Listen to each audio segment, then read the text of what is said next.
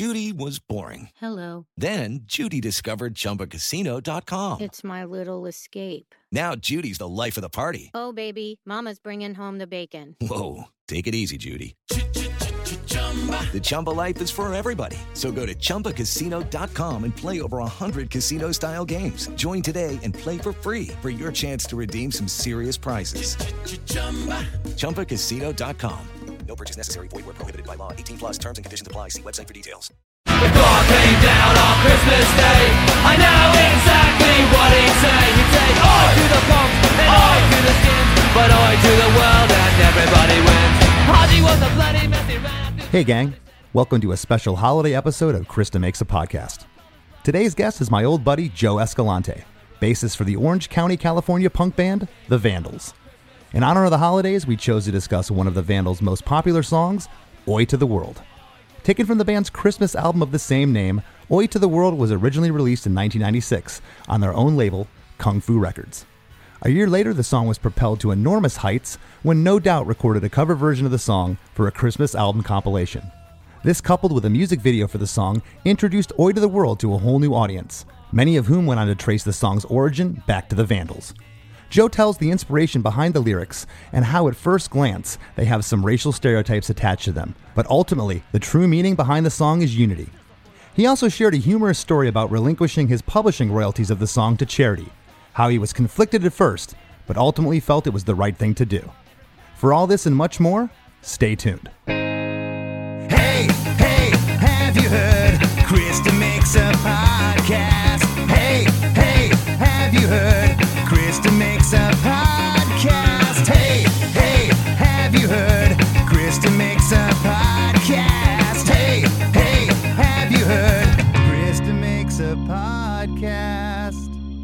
Lots of fond memories of the Vandals. I was a fan before I ever met you guys, and then I'll just never forget some great memories. I was just telling our producer Chris before we hopped on here, just a tour we did in Italy, and just some of Warren's shenanigans every night just had me in tears. You guys are a lot of fun. And this song that we're picking, this is a little holiday special on Krista Makes a Podcast. We're gonna talk about Oi to the World, which is from the Vandals' Christmas album called Oi to the World. And I want to talk about this. There's, before we get into the song, there's kind of a great story here, Joe, because typically, not that I can remember prior to 96, I don't recall any punk bands really doing a Christmas album. Of course, it's been done over the years since then. Most recently, I can think of Bad Religion did a Christmas album, but yeah. What was the idea behind this? Well, there was a Christmas album that was recorded by an English punk band called The Boys in the 70s. And that what they did is they called themselves the Yobs, which is the Boys backwards, and they released this, because the Boys were they had to protect their reputation, I guess. I don't know. So they called themselves the Yobs, and they put out a Christmas record, which I say is the closest thing to ours, because that's the only thing we knew. We should make a Christmas record. The Yobs made one, and one of the songs on our Christmas album is a Yobs cover. So there's a song called Christmas that spells out Christmas. It misspells it, but Christmas. It leaves out the R for some reason. Oh, no, it leaves out something. I forgot. Out the H? No, the H is just, it's all disgusting stuff. So it has a different feel than the rest of our songs because it's real filth. Ours, the rest of the songs have some cuss words, except for the song we're going to talk about today, but it's a lot of a filthier, punk rock record, but we covered that one song because we thought it was great, and we thought, well, why not, do, in the punk rock world, the closest thing to a traditional Christmas song would be something from the Yobs album. You can't find that record anywhere, and we have a heck of a time trying to even pay these guys, the Mechanicals. You can't you can't find them. You can't. Every once in a while, you'll get a lead on it, and I think we've sent out some checks, and no one cashes them, and yeah, very few times in this business do people not want money. That's kind of unheard of. Yeah, but there's with bands like they move around so much, and then you can't find them, and but very few labels will even try to look for them. But the label that we owned, we would of course we would try to find them, and we would send out a check to every single penny was accounted for. But those guys, there's a couple bands. There's a couple people like that. They're really hard to find. till Well, the studio, I guess. and the Vandals, you guys started your you started your label Kung Fu Records in 1996. This record came out on that, and this is one of the quintessential Vandal songs. I mean, this song has legs too. In 1997, No Doubt covered the song for a compilation album called A Very Special Christmas, and Warren produced that version with No Doubt. And he knocked him to his knees. And God came down on Christmas Day. I know exactly what he said. He said, "R to the punks and R to the skins, or to the world and everybody wins." Hunter was a bloody mess. He went up for the Yeah, which of course gave this song even more exposure. And every year since the album's release, you guys have played a winter formal in Anaheim where you play the album in its entirety, which Yes. is really cool. And how did that start? Well, when we first decided to make the record, we thought it started turning out pretty good. And we go, I think we should play these live. These are pretty good songs. And for most of us, it's probably our favorite record that we have. And it was all recorded in August of '96, which is really hard to get into the Christmas mindset. But I was going to say. people have to, August in Southern California, it was weird. But at a certain point, we started thinking we could play these songs. And then you start dreaming. And like, okay, let's have a Christmas show every year. Oingo Boingo had a Halloween show every year, and it turned into like 6-7 nights at the Irvine Meadows Amphitheater, which is like a shed with 20,000 capacity. Yeah. So that's where we were setting our sights, was on about 60 to 80,000 in ticket sales every year for this big Christmas thing we're going to have. Never quite made it there, but 24 years later, the last one we played, a sold-out 1,900 person show at the House of Blues, which for us is a big deal. If you would have told me, when we first started playing that we would be playing a House of Blues. First of all, it didn't exist then. But yeah. let's say the House of Blues just got built, and you told me you're going to sell out this House of Blues, but a bigger version they're going to build in Anaheim. I wouldn't have believed it at all. And so now, every year, we're not big enough to do multiple nights, but we sell that thing out, maybe a week in advance, and people look forward to it, and we get lots of cards and letters. People just saying, "I've been to every one," or I got proposed, I got engaged at one. Yeah, it's been our big gag. It's like our one gag that we have is Christmas. Yeah, well, and 24 years in, you've given people a lot to look forward to. It's and that's something to be proud of. 1,900 tickets is nothing to sneeze at. So good for you guys. This song, it's funny. You talked about recording it in August in California, which is not a very Christmas feeling time of the year out there. And this song, though, I've seen it played probably every month of the year, seeing you guys around the world Warped Tours. And yeah, it's not a Christmas album, it's a Christmas themed song, but this song just fits comfortably right into the rest of the tunes in the set, and the audience goes completely mental for it. It's great. Yeah, it kind of became somewhat of a closer almost. We have, I'd say, our most popular song in terms of downloads and all that stuff is called My Girlfriend's Dead, from our Hitler Bad Vandals Good album, which was also a 96 or 98 or 97, some of that era, maybe 97 or 98. And that was, so we have that one song that is kind of like the one you always play last. But the backup hit to keep, when the set starts sagging, and then you play Oi to the World, it's like a go-to secondary hit that you have. And then when we play the Christmas show, it's the closer. Yeah, and it fits in because, I guess, luck, but we're making a Christmas record, and it's got to be punk. I don't know. I mean, if you want to get into the songwriting, I don't know when you want to talk about. Well, yeah, no, I do want to talk about it. I just wanted to give a little backstory here of because it's pretty cool. Like I said, wasn't too many bands. Granted, the Yobs, I guess, were doing it in the '70s, but prior to you guys, I couldn't really think of anybody doing a Christmas album. So I think that I just wanted to bring that up. That was really cool. Yeah, nobody. I think you're right. The Yobs thing was very obscure, and we were also looking to do something that we didn't think other people had done, and we just started our own label. We knew that if we took this idea to any other label, they would say, I don't know if I want to pay for that, like a label just. But for our label, and then when you're doing it yourself, you're looking at the cost, like very cheap, because you're controlling every expense. Maybe we Yeah. spent, $1,200 in studio time or something like that to make the whole record. Well, because you guys were putting your records out with Nitro, so this was kind of a separate thing, and you went ahead and Yeah. did it. Like you said, you didn't know if anybody else was interested in doing it, so And they didn't care. They didn't care. It was a way to tell Nitro, hey, do you mind if we do this on our own label? Because we had a deal with Nitro. We had like a 4-record deal. Yeah, which is very cool. Getting into this song now, this song is very intriguing to me for a number of reasons, and I get it now. And I never knew the OBS reference.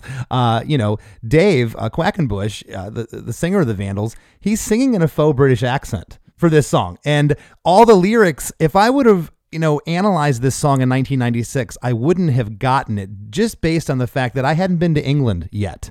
And I know all the references in here that just kill me. I love them, and I so want to talk about them. The song is 2 minutes and 16 seconds. It is just a straight up burner punker tune. The intro comes in about 3/4 through the intro. The Joy to the World melody is kind of played on the guitar with the chords. Yeah. It kind of gives a little hint of Oi to the World, Joy to the World. And then we get into the first verse, which I am so fascinated by these, and I could not wait to ask you about these lyrics. So I kind of like typed it in online. What does this song mean? I could, get down the Google wormhole. But let's go into the first verse here. The lyrics are, Haji was a punk just like any other boy, and he never had no trouble till he started up his Oi band, safe in the garage or singing in the tub, till Haji went too far and he plugged in at the pub. I love how boy in the first line rhymes with oi, but you get banned in real quick because so set up this first verse. What was going through your mind is this a poem or something you had written and you put to music, or was this you thought of the music and the lyrics at the same time? And do you remember where you were when you wrote it? Yeah, I do. I was what was happening was Warren at that time when Warren in the early years of this band, I wrote a lot more of the music and a lot more of the lyrics. But over time, I think it's a natural thing. I'm about 5 years older than Warren, and I think just as you get older, you start to burn out. And then here's a younger blood coming in. Warren, an amazingly talented guitarist. The first record that he plays with us, he doesn't write that much. He writes a lot, but he's kind of deferring and letting everybody else. He's kind of feeling his way through the thing. Then he's so comfortable now. I think I might have been still be working at CBS television, or I just started the label and I was just like so consumed in the mechanics of the label and the business of the label. I was getting even, further away from writing a lot of material. And so he's writing this thing and he's writing everything. Here's how you co-write with Warren. You go over there and you work on something with him, and then you go, okay, that's cool, let's work on that tomorrow. The next day you come back and he's written that entire song and 3 more. And then you're like, oh, okay. And then pretty soon he's written the whole album. Now, at the end of the album, he usually says, I'm kind of tapped out, I need help, who's got something? So that's the way it was here. He goes, I'm tapped out, who's got something? And I go, well, I'm working on this song because first I had the title. I just thought the title would make a good title for this album anyways. And then I go, well, it'd be nice to have a song with that title. So started with that. And then I also thought this is, and when I'm listening to the stuff Warren's writing, it's very heavy and bitter, and they're, violent and harsh, and there's cuss words everywhere. And it's like F you Christmas kind of thing. I love Christmas, but F you Christmas. It's kind of, I love Christmas. I F the commercial nature of Christmas, but who doesn't love getting presents? All that kind of stuff. It was all going that one direction.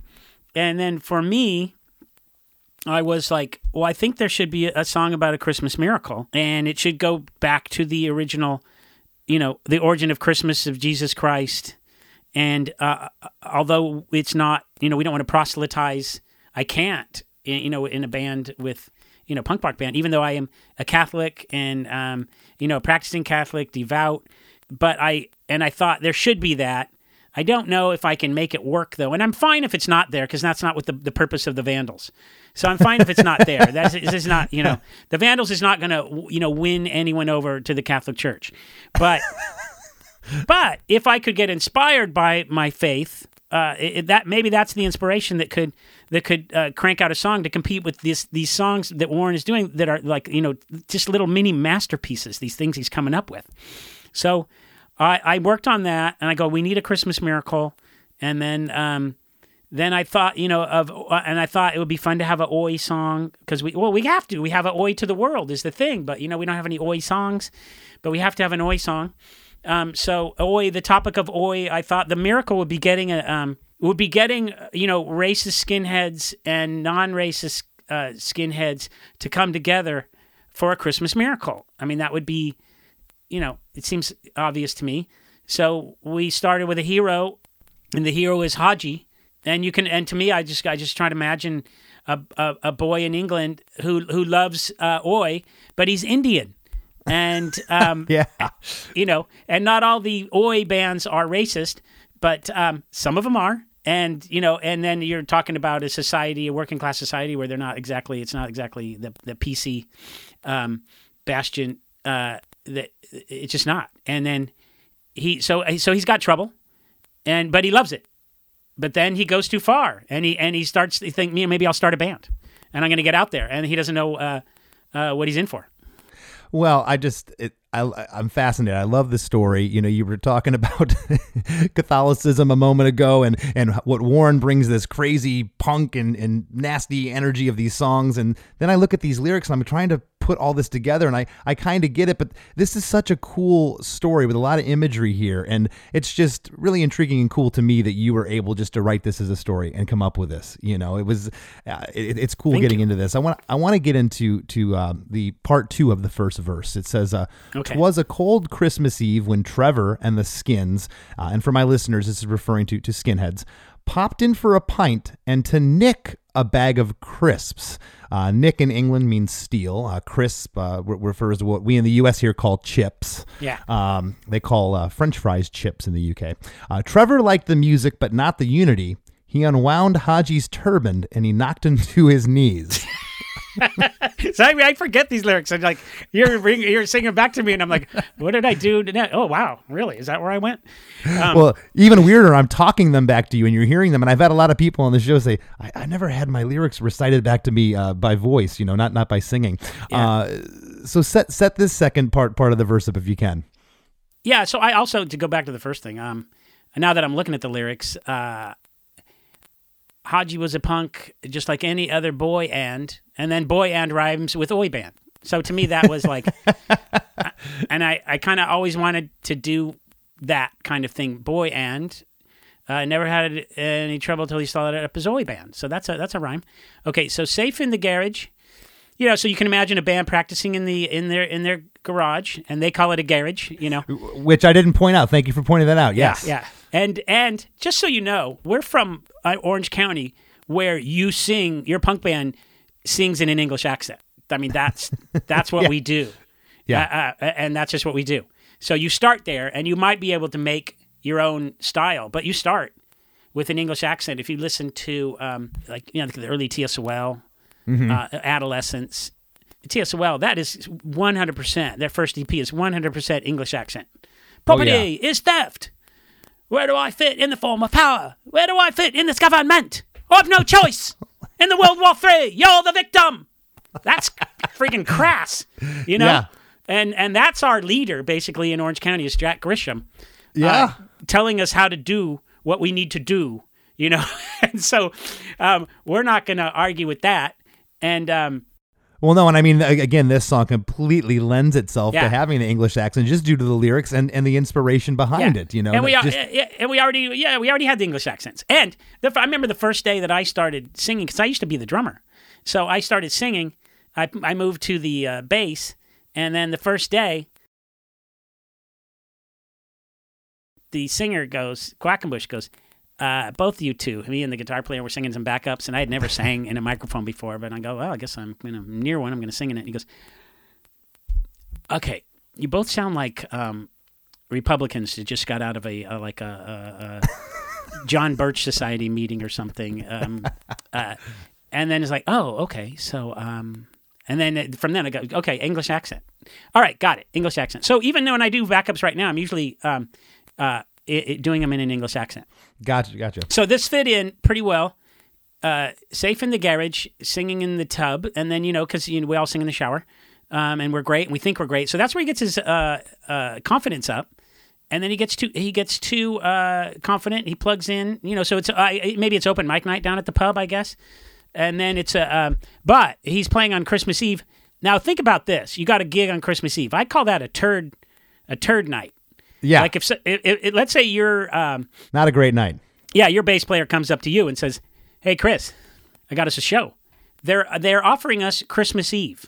I play in a Morrissey tribute band, and so it's and these guys come to me with stuff like all the time. They go, "Hey, this guy said the guy at House of Blues said we can play January 1st," and the singer goes, "January 1st? Whoa, New Year's Day at House of Blues? Wow, that's awesome! What an honor!" And I go, "Whoa, guys, that's a turd night." Yeah, that's the worst thing possible. They can't. I mean, I know, but these guys are like all stoked that they're gonna bring in the new year on January 1st. Wow, what a wonderful thing! And so I think Christmas Eve is a turd night, and that's all.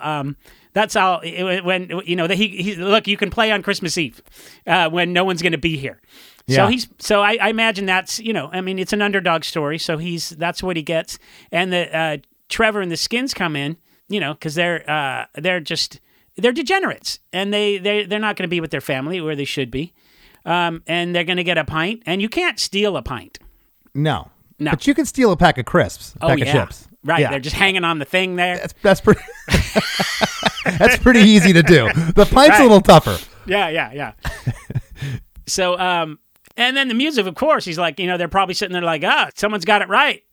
And then, you can imagine all the songs about unity that Haji's singing because, he's got to, that's where you go with if you're an Indian playing in an Oi band. And because unity is a big thing in Oi, as it is in a lot of punk. And so, that's just a buzzword, I guess. So he would be, every other word would be unity. It's kind of like Spanish rock where every other word is corazón.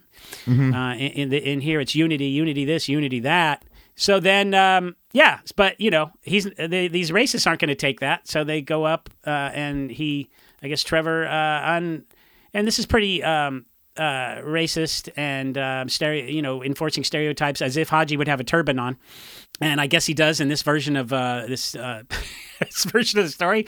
So he unwinds it and knocks him to his knees, I guess because knees rhymes with unity. It works in this instance. I probably would never rhyme unity with knees, but in this instance, it works. All right, so now we're going to get into to the first chorus. If God came down on Christmas Day, I know exactly what he'd say. He'd say, "Oi to the punks and oi to the skins, but oi to the world and everybody wins." Catchy as hell. Talk about that. Yeah, so here we are. That's the big chorus, and this is the message of the song. What if God came down on Christmas Day? And he'd have a different message, for every single person because he's infinite. But to these people, what's their main issue that's keeping them from living a righteous life? And it is we might call it today, the systemic racism against the South Asian immigrants, which is in this place. This guy's making an effort, and they all have this thing to bond themselves together, which is Oi music, which is awesome music, that I love, and I have a lot of Oi albums, and I would say that it's a music that. Well, yeah, I was gonna say, how would you describe to our listeners, Joe, who may not know Oi? How would you describe it in a sentence or two? Working class Cockney punk rock, and so these. Okay, there you go. That's what it is, and then there's also the funny comedy, wacky Oi of the Toy Dolls. Mm-hmm. So if I was going to describe one band that the Vandals are, who are we looking up to and trying to emulate? It's the Toy Dolls. And that's an Oi band. But we don't write Oi songs, but our aesthetic is more like the Toy Dolls than any other band out there. So Oi. So I think God would be saying to these people, and now he instead of saying, it's getting into the joy to the world pun, I guess it is. So it's joy to the world. Because what does God say on Christmas Day? He says joy to the world.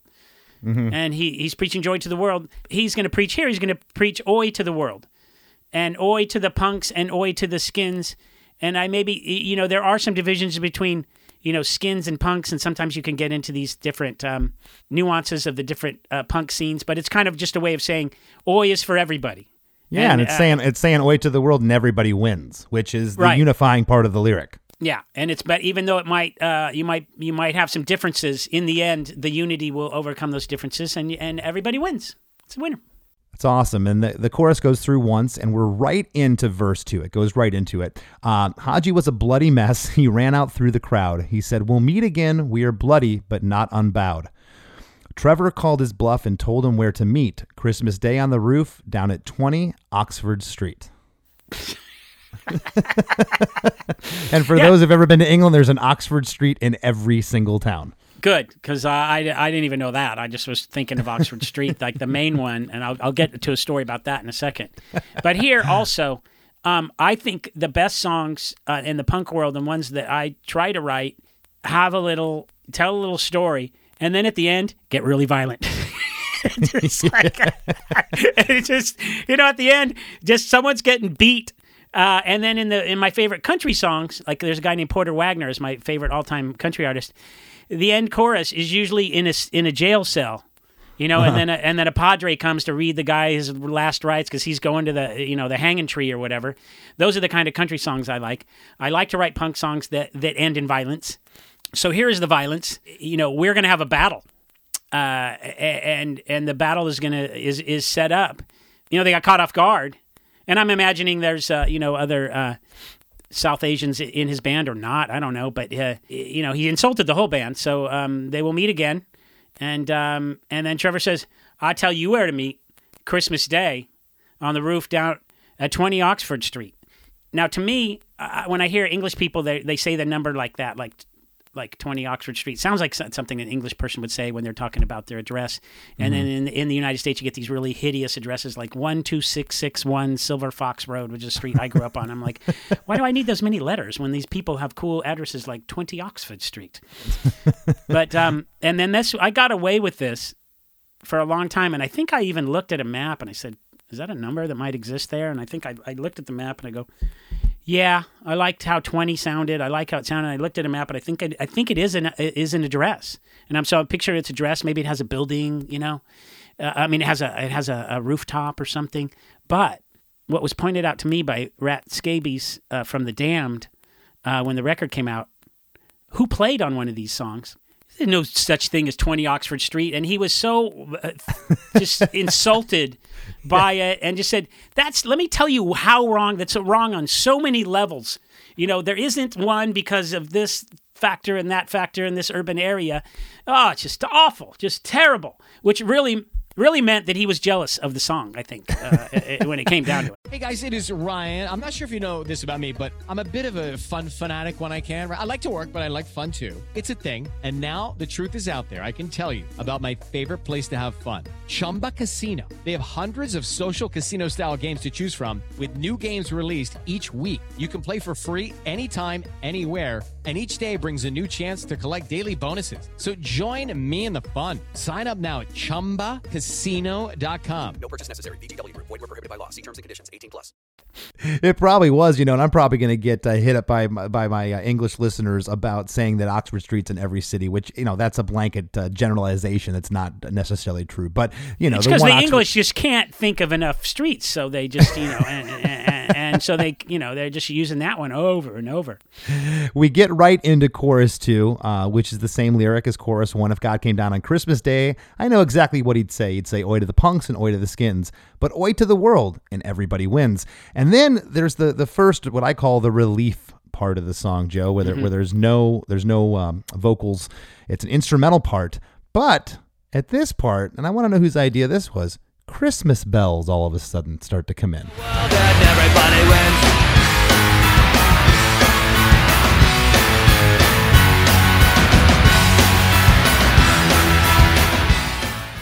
Whose idea was that? Do you remember?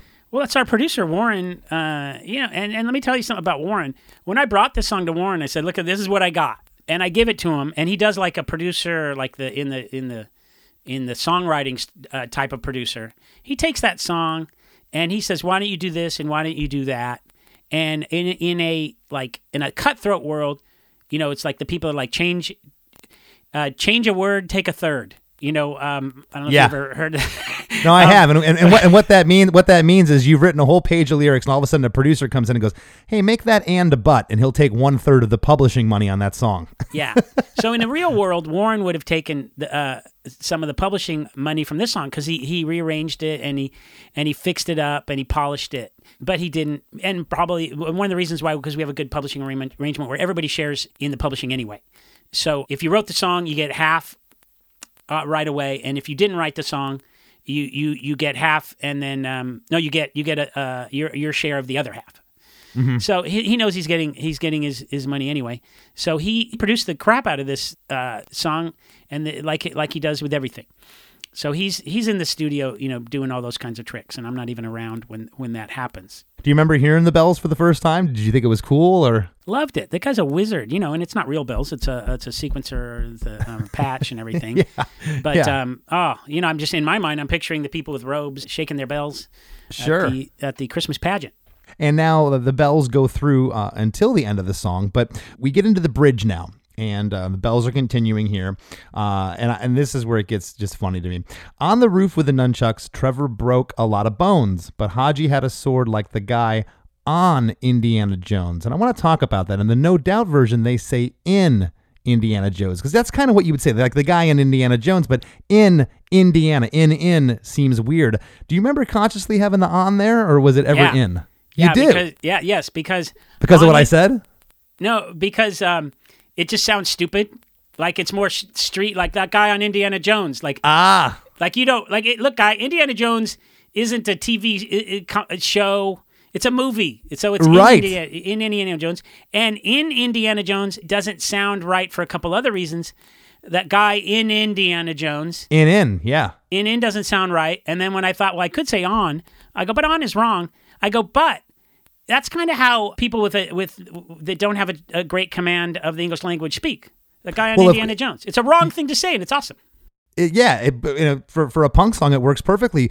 Do you remember ever talking to Warren? Of course, Warren Fitzgerald produced the No Doubt version of this song on that Christmas compilation. Do you ever remember talking to Warren of why Gwen sang in Indiana Jones versus on?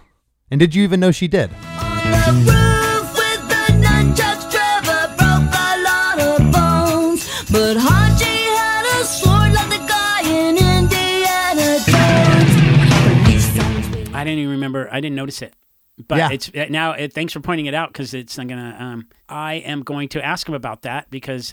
But I would imagine. I like that they. It might have been. It might have been a mistake. She might have just thought that's what it was. I know. I'll bet they just thought that we were stupid, and they were going to correct us. And I think they just thought it was more proper, and it's fine for them because when they do it, it's a commercial hit. And if they didn't get how cool it was to say on Indiana Jones, their audience certainly wouldn't. You know, their audience would be like, interesting. And that's a good point. You would say, like, that's the guy on Hill Street Blues or some show. Yeah. You know, if it was a TV show, you wouldn't say on if he's a movie star in a movie. That's a guy. That's a guy that's a guy on the Dallas Cowboys. So that's got something you just rattle off. That's a guy on Indiana Jones. Yeah. Okay. I thought it would sound better, and I just think it's fun, and I love reliving this because these are like the nuances that no one ever notices or gets to talk about it. So this is really fun. Thanks, Joan. This is a lot of fun for me, and I want to reread those two lyrics, two lines, because I want to read the whole bridge in one context here. Okay. On the roof with the nunchucks, Trevor broke a lot of bones, but Haji had a sword like the guy on Indiana Jones. Police sirens wailing a bloody dying man. Haji was alone and abandoned by his band. Trevor was there fading and still so full of hate when the skins left him there and went down the fire escape. Oi, oi. It's hilarious. It doesn't have as much power just saying oi, oi as it does oi, oi. Yeah. Yeah. But you just dream about the audience joining you with a big oi, oi. And it's one of the bright spots of the set. Every you can see, like, is this our crowd or not? And then when the ois come up, you go, okay, we have some people here. You know. Yeah. And do you remember are these all Less Than Jake fans again? I'm sick of this. And then you get a little bit of that. Oh, there's some of it. We have some fans here. We got a few pockets over there up in the wings. Yeah. Do you recall? I want to, before we go on to the last chorus here, or to the next verse. Excuse me. Do you recall the first time you played this in England and what the reaction was? I remember playing it. We added it to the set, so we didn't play any Christmas music. We never did any Christmas shows in England. All our Christmas shows have been on the West Coast, and now they're just only in Anaheim. Well, I just mean in general when you played the song over in the UK. And so we went over and then at some point we go, we should play the song every time. Yeah. So we added it to the set, and they just played it, and I'm sure Dave would just speak in an English accent right before in introducing it and everything, and just saying, you guys are, kind of sarcastically saying, you guys are going to love this and you're going to get this. I think the Oys came up and everything was good. And but I was dying to talk to people about it and do press about it and stuff like that. And that doesn't really happen like we're doing now. No one's going to. All I got was Rat Scabies, one of the, icons of the British punk scene from The Damned, telling me I was an idiot. So, but he was jealous, though. He was jealous. I think so. I think it was his compliment. He was complimenting me. He's like, "Oh, okay, I gotta say something." It's the old English backhand. I've had those. Yes. Yeah. They mean it as a compliment, but it doesn't come off. Yeah, I don't remember I don't remember the exact moment, but I remember thinking, kind of, we're getting away with it. Was the more feeling like it's okay. We go into a third verse after this bridge. Comes right in, but then Haji saw the North Star shining more than ever, so he made a tourniquet from his turban, saving Trevor. They rappelled down the roof with the rest of the turban and went back to the pub where they bought each other bourbon. So they're turban and bourbon. They are they become buddies in the third verse. Okay, Yeah, we're oi to the world. We're uniting here. Yeah, I mean, and it got really bad. It got really bloody. It got terrible. Yeah. I mean, there's the guy's about to die. He's gonna die. If he's left there, he's gonna die. Well, here's this guy full of hate. This racist. And his buddies left him there. Yeah, his buddies left him, and the one who saves him is the object of his hate. It's Haji. Yeah. And he saves him by making a tourniquet from his turban. And then they went back to the pub where they bought each other bourbon. So they're gonna party, which I know a lot of folks in Indian culture don't drink. So that's an interesting take on that line as well. Oh, this guy is the sad story is the abandoning of his ethnic identity. I guess, yeah. That's kind of what I was getting at. I mean, if you want to talk to Haji's parents, they're repulsed by all of this. It's a shame of the family. They weren't happy from lyric 1, Joe. No, they weren't happy from lyric.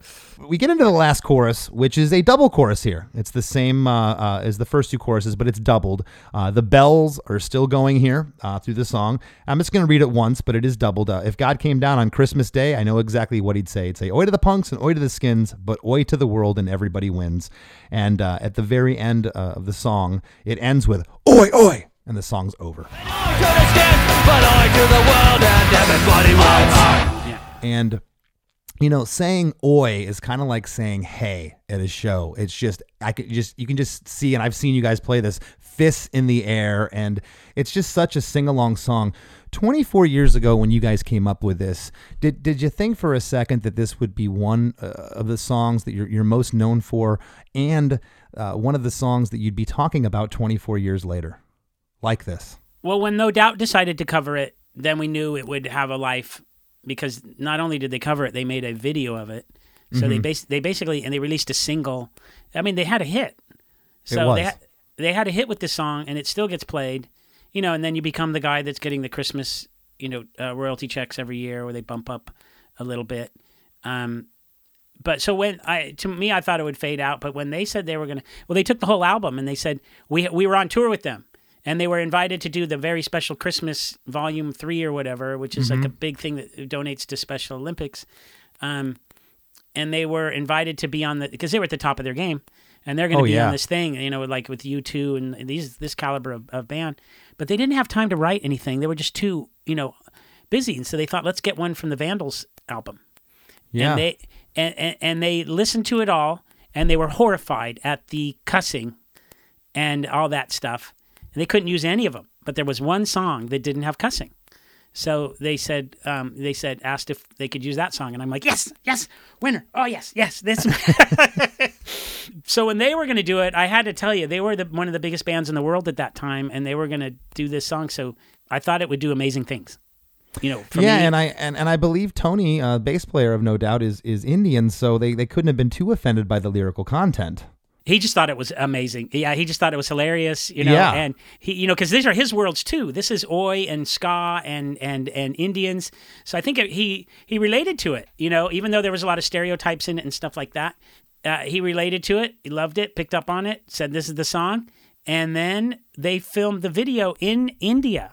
Wow. They flew to India and they made the video in India. So if you look on YouTube and you look for Oi to the World by No Doubt, the video is shot on the streets of Bombay, or I don't even know what city it's in, but my doctor is Dr. Bombay, so sometimes that's the first thing that came to my mind. Yeah, and then at that point I go, wait a second, they're recording it and they're making a video? They didn't have to make a video because it was, the Special Olympics. All the money's donated to the Special Olympics. That was another thing that was fortuitous and unfortunate at the same time. Is I go, wow, they're going to record this thing. They sell millions. I'm going to get a payday. All the Vandals are going to get a payday. And then I get a call from Bobby Shriver, who's the son of Bobby Kennedy, and the Kennedys started the Special Olympics, and he says, he calls me and says, "Hey, Bobby Shriver," and I knew exactly who it was because his dad was Sergeant Shriver. He was the vice presidential, the running mate of McGovern. In 1972, he lost to Richard Nixon. So I knew these names; they were historical figures. So Sergeant Shriver was his dad's name. Oh no, I guess his mom's Eunice Kennedy, and her dad's, I don't know, they're all Kennedys. He says, "Hey, this is Kennedy." I'm like, "Oh crap." Bobby Shriver's on the phone, and then he says, "I run the Special Olympics and I handle all these albums, and we want to ask you, you don't have to, but can you donate all your royalties that are going to be generated from this thing to the Special Olympics? Because Bono's doing it, and Bruce Springsteen, or whatever, who all these people, I don't remember who the people are in it." Yeah, because they have $10 billion. Yes, that's what's going through my mind. I'm like, of course they're going to do it. This was my one, this was my one chance to make a cent off of punk rock. I was going to say, how do you make money in punk rock, especially then? Yeah. I mean, you know what? Yeah. Yes. I'd be glad to, Bobby Shriver. And, so, I told my mom, I go, good news is this thing's going to sell millions. The bad news is, you're not getting any of it. But I used to be a Special Olympics coach, basketball coach. And so I had an affinity towards the organization. Who doesn't like Camelot? And so, of course, I said yes. And I thought, there'll be some other ancillary benefits down the line. They're going to make, as a songwriter, I get some recognition. People appreciate it. It's going out to a wide world. This is what I will be most exposure of my songwriting career is right here. And this is how it'll never, nothing will ever match this. And I'm very grateful that it happened. So, yeah, I was happy to do that. And then I got another bonus was, like, hey, you ought to come by to my house. We're having a Christmas party. And so I got to go to Bobby Shriver's house and his Christmas party. And we got along pretty good on the phone and stuff like that. And went there and met Eunice Kennedy and Sergeant Shriver. I got my picture taken with Sergeant Shriver, who's a historical figure. And then, people like, there were like movie stars there and stuff like that. But well, and I can say that it was good. It was good karma what you did, and it's for sure followed you through your career, and good for you. Yeah, I am very proud of it, and all that money would have been spent on hookers and blow anyway. So at least you could admit it, Joe. Not many can. All right, Joe. So anything you'd like to let the listeners know? Plug away right now. Anything? Just you personally, or coming up with the Vandals? What do you got? Oh, thank you. I got two things, actually. So, quickly, the Vandals' 25th annual Christmas show will take place, and it is taking place direct from Santa's Village in the San Bernardino Mountains, right here above Los Angeles, and it'll be a streaming show, so it's going to be, and anybody all over, for the first time, people all over the world will be able to watch the Vandals' annual Christmas show, and you will get, and so if you go to the Vandals Facebook page, or our Instagram, you'll figure out how to buy tickets, and it'll be the same show that we do every year. And awesome. And that'll be 5 days from now on the 19th of December. December 19th it starts, and then you can kind of watch it for a couple days. And then awesome. let me get to my day job, which it requires some promotion. I'm the executive producer of a television program called Monsters Across America, and it's on a streaming platform called Fox Nation. So I'm super proud of it. So I always want people to go there, and you can buy the 99 cents free sample of Fox Nation and watch Monsters Across America. And if you don't like Fox Nation, you can cancel. But guess what? But if you're like my sister, you'll never be able to cancel because you can't figure it out. But it's Gotcha. it's like a paranormal travel show. Okay. Hosted by a woman named Casey McDonnell, and there's 6 episodes. It's what I do. I've always been working in TV in some capacity, and now I'm all in. And I'm the showrunner. I directed the episodes, wrote them, and they're all like a mini Oi to the World in a half-hour format. Awesome. Well, I can't wait to check that out. Monsters Across America. Make sure that you the listeners do check that out. And Joe, thank you so much for taking the time. I wish I could shake your hand now, give you a hug in person, but this is the next best thing. I'm glad I got to spend the last hour with you. Thank you so much. Well, thank you. This has been great. I mean, this is wow. I mean, for someone to pick out something you're proud of and pick it apart like this and celebrate it, I can't think of a better way to spend an hour. So thank you, guys. Hey everyone, this is Tuck from Fit for a King, an off-road minivan. Every week I bring you fun interviews alongside your favorite metalcore entertainers with my new podcast, Get Tucked. Join me every Monday with bands like Counterparts, Crystal Lake, like Moths to Flames, and many more. We play unsigned and undiscovered bands, deep dive into each artist's history, and of course provide the greatest breakdowns in current metalcore. Tune in to Get Tucked every Monday, out now through Sound Talent Media. As we near the end of the show, here's a band you might not know. Welcome to this week's Band You Might Not Know. If you'd like your band to be considered for Krista Makes a Podcast, all you have to do is submit your song and bio to bandyoumighttnotknow@gmail.com. Today's featured band is Gene the Werewolf from Pittsburgh, Pennsylvania. I love these guys. This song is killer. You can find their music on all streaming platforms. Here's a snippet of their song, I Should Have Known Better.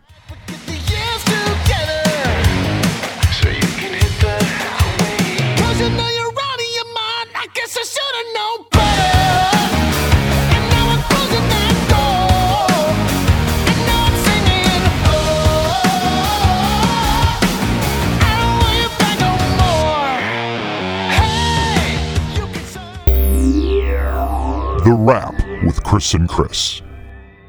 So that was really fun to hear the story behind Oi to the World. I came to you and said, hey, we need to do some sort of holiday episode. What is a Christmas song that we could talk about that is from the punk rock world? Oh, wait a minute. Let's do the only song that I think about as being the Christmas song from the punk rock world, which is Oi to the World. And you just happen to be friends with the guy who wrote it. So that's pretty sweet, man. Yeah, no, I think you seemed surprised when I told you. I know Joe. I'll hit him up. I'm sure he'd do it, and he was very happy to be on the show, and it was a lot of fun. Staring at these lyrics, I've heard this song a million times, but to actually sit and analyze this one was very strange. And like I said, I knew that there was this English component to it with just the way Dave and the faux English accent to all the references in here, from nicking the bag of crisps, to, just the character line and the whole thing. I don't know. It just was kind of, where did he come up with this? And it was really, really cool for him to tell the story. I thought it was cool that he was very self-aware of like, oh yeah, this was sort of a stereotype I put in this song and whatever. And I actually never really paid attention to the story too much. I think the story went over my head a little bit, or I just sang along to the chorus or something and wasn't paying attention to the verses. But then hearing you guys talk about the story in the verses, and I knew there was going to be a really happy ending to it. But the third verse, I won't lie, when you read those lyrics and you guys were talking about it, I was like, oh, that gave me chills. That was like a really nice ending to a punk rock holiday classic. And I didn't even realize really that was the story. Yeah, no, me either. And like I said, when I went back and reread these lyrics, I was like, what is going on here? It was just so much to talk about. I'm glad we could fit it in within the context of the show. And because, Joe's a talker, I'm a talker. And it was really cool to hear him tell the story and just be appreciative of everything that is has transpired with the song. That No Doubt covering it on that Christmas album, which just gave the song just a whole other life. I mean, they were massive in 1997. That was right before the release of their, well, it would have been their third record, but their second major label record, well, maybe their third, Return to Saturn, which was the another big album after Tragic Kingdom. I mean, they were just all over the map, and for them to take on this song and cover it was a huge thing for the Vandals. Right. And I thought it was really funny when he told this story about how he's like, that's it. We're finally gonna make some money from this. Finally write a song, and then he got the call. I was like, oh, this is all gonna go to charity, but that's cool. That's cool, though. The guy, the guy's name dropping Bono and Springsteen. These guys that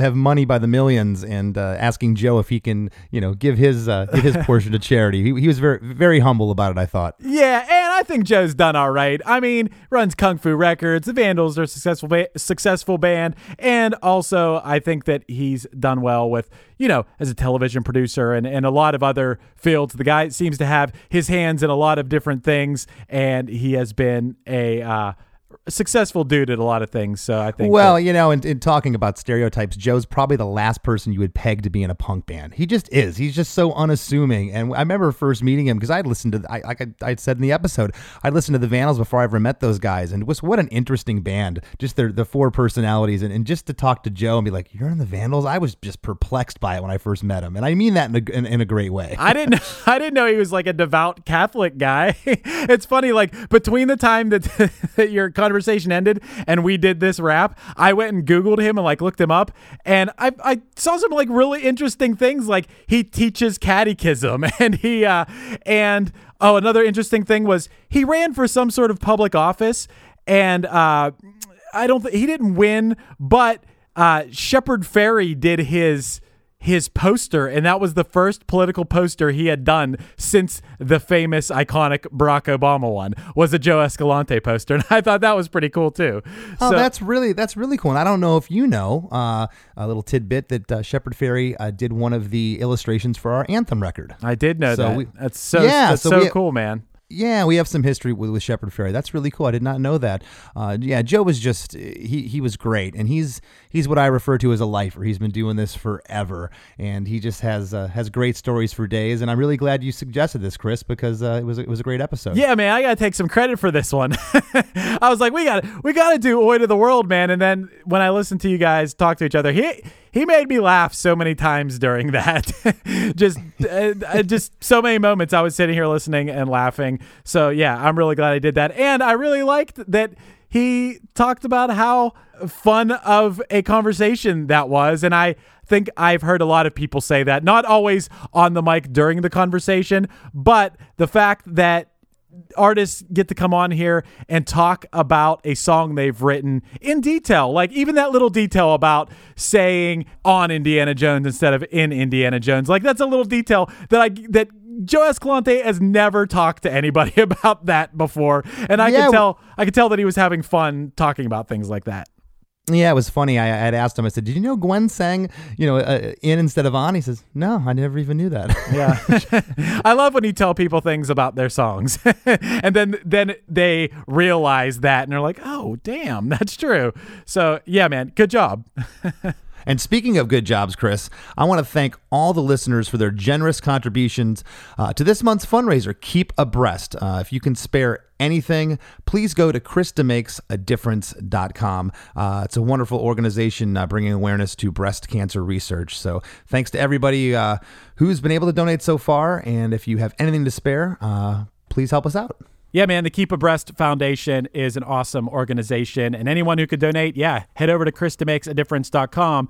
And yes, as you said, it's the holidays, Chris, and if anyone's looking for a last-minute gift for a family member, a friend, or for themselves, sometimes you got to treat yourself. Chris, this week I treated myself to a pair of holiday Air Max Nike shoes that went on sale. I went and bought them at 10 a.m. on the Nike website. I was like, I got to treat myself. I never buy myself new shoes or clothes or anything like that, really. So I had to treat myself. So maybe some people out there want to treat themselves to a gift, and you could tell them about a few. Well, the producer's a high roller, it sounds like to me. Yeah.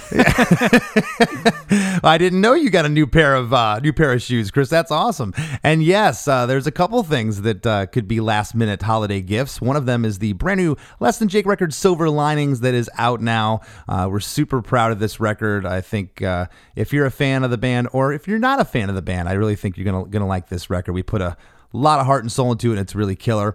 As well as my first ever book is out now, Blast from the Past. You can go to KristaMakesABook.com. All kinds of stuff there. I got a calendar, t-shirts, and music. I released my first single, Blast from the Past, which is obviously the title of the book, and the second single is out now. This is based around one of my characters that I used to dress up back in the day called Seth, and the song is absolutely ridiculous. So we're going to leave you with this song. This is All American Asshole, and we'll see you next week.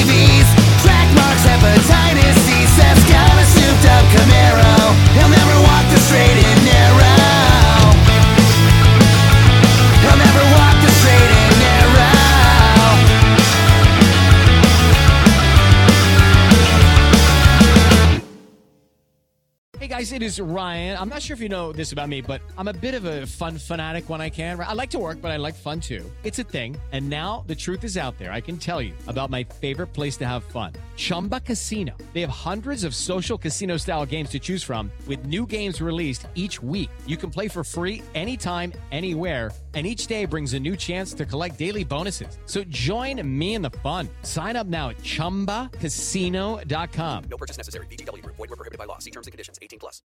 Hi, this is Chad Nicefield. And this is Justin Press. We're the host of Making Waves, the Shiprock podcast, a part of the Sound Talent Media Podcast Network. We're inviting you to sail away with us on an epic journey in musical enlightenment. Every week, we bring you only the best artists in rock music and discuss everything from the cruise to the stage to the saga of being a professional recording artist. We'll have lots of special guests along the way, so tune in every week. Your stateroom is available every Monday morning, so welcome aboard.